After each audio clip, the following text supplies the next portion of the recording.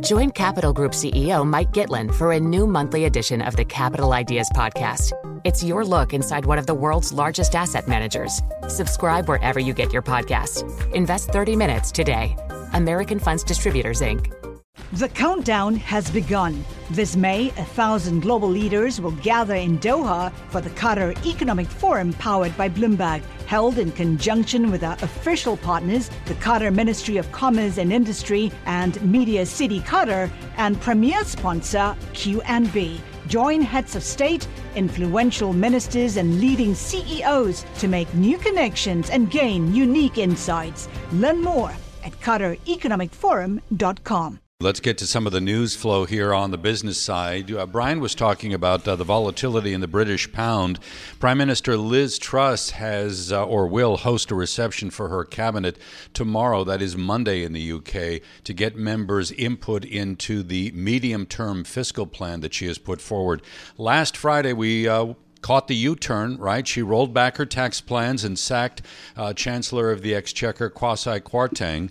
The new Chancellor is Jeremy Hunt. He was saying over the weekend, nothing is off the table. That's when he was asked whether he would abandon more of the Prime Minister's initial economic plan. It could perhaps lead to another U-turn to parts or portions of the mini budget that Truss put forward.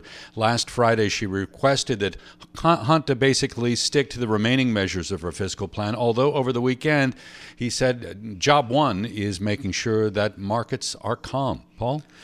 St. Louis Fed President James Bullard has left open the possibility of a larger December rate hike. The Fed raised rates by 75 basis points for the third straight meeting last month to a target range of 3% to 3.25%.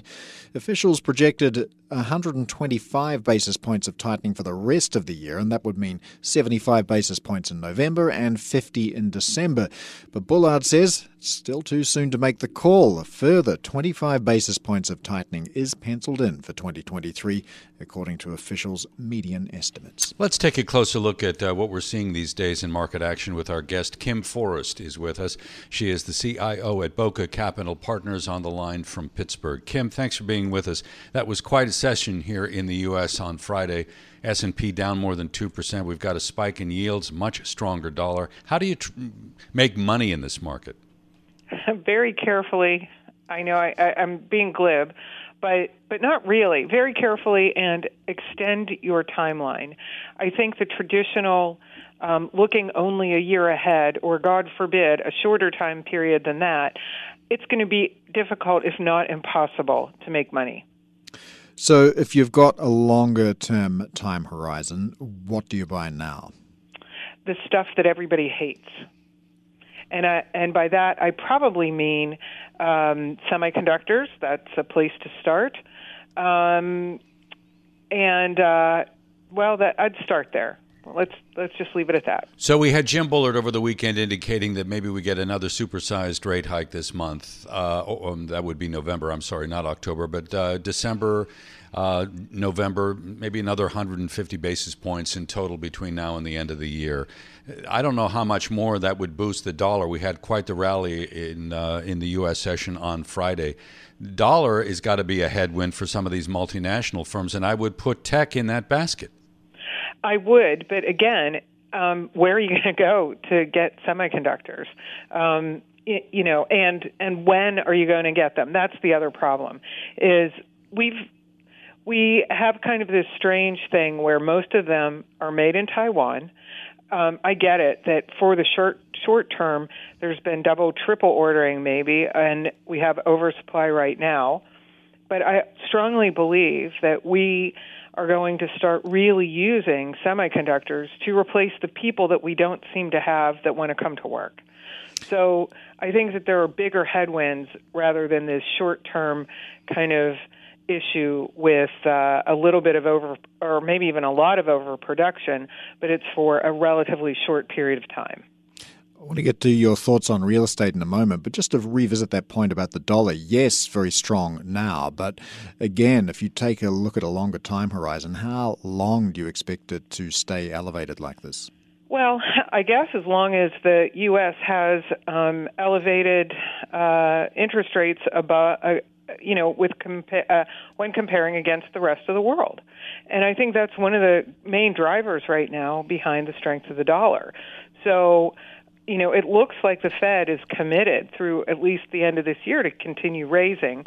So that would be that. Or I don't know if the rest of the world is going to catch up with us. So if the Fed remains aggressive, I mean, what's the probability of a broken economy after that? I mean, do we go into a recession in your view? Well, I have this feeling that for a lot of people in the U.S., we're already in a recession. It's not in the companies where they deal around the world, but for smaller companies and certainly for people who buy gas and have to go to work. And a lot of us no longer have to actually physically go to work, so we can kind of save in that area. But, I'm just saying that there's probably a recession right now, and the Fed's going to exacerbate it and maybe make it go worldwide if we continue down this path of extremely different interest rates across the world, with the U.S. being very, very high. So with the recession in the background, what do you avoid then if you're buying what everybody hates? What are you staying away from? Right. Well, again, we have 3 to 5 year time period. Maybe I didn't make that explicit. So I'm looking for long term, not 36 months, right? Because who knows? I'm thinking that the Fed is a thinking organization, and they'll figure this out. The Michigan sentiment should have given them some indication that what they've done so far this year hasn't had any real impact on people's lives. Mm-hmm. So, maybe you shouldn't keep doing what you're doing. I don't know. Kim, I just want to pick up on a point we were making where we left off about what you're staying away from. I know you're not a fan of REITs. Well, they are defensive, they are stable, but what are the risks for you? Sure. Well, a couple of things, and I didn't quite fully address this. So what the Fed here has done by raising interest rates is they have slowed or maybe even reversed real estate prices from rising. And why is that? Well, for real estate that is owned by normal people and they live in it, the way we look at real estate here is it's not the absolute value of the real estate when we're buying it, it's cash flow. So it determines, the mortgage rate determines how affordable things are. And it had been pretty darn affordable with 3% mortgage rates that's where we started in 2022, and now they're at 7%. So that is driving down, actually, retail real estate, and I would only assume that it would do that for commercial as well. The other thing is just another thing that I touched on in my earlier segment is a lot of white-collar workers no longer drive to work and go to work every single day. So that is going to completely change the way companies use real estate. I mean, I think that we'll always have a concept called the office, but it's going to look very different than it has for the past, 40 years. So where are you in terms of offshore investing right now? Are you seeing opportunities in foreign markets? Anything in Asia that you like? Well, I think we're all kind of captive to the dollar. And if it is an area of the world that will flourish with a stronger dollar, it may be worth a look-see at it. We generally play U.S. companies, but their exposure to different areas of the world, as opposed to directly owning equities in a different market. If you're getting long, though, and you want to look offshore, and you mentioned semiconductors before, are some offshore semiconductor manufacturers worth a look at the moment? Well, it is kind of a dangerous time, as China kind of has not ruled out, a military move on Taiwan. I don't think anyone is really expecting that at this point. But there's other areas that are in the semiconductor chain that may be worth a look. Some of the companies that I follow that, while they may not make semiconductors, they make parts that go into semiconductors.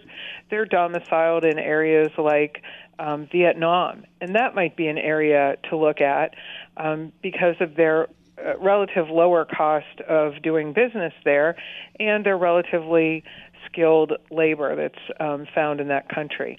So looking there might be a place to start. So I can think of a memory company like Micron versus, let's say, a processor that may be produced by a company like Advanced Micro Devices, or even a graphics card created by a company like NVIDIA. There are three choices. Where would you put money to work if I said you have to pick one of the three? I'd pick AMD, and Micron. But if it's only one, I'd pick AMD. I think that they have a pretty good CEO there that has changed the direction of the company. And I think that that's important, that you need to think differently in different times. And it seems like that CEO will be able to guide that company through the choppy waters of the semiconductor industry.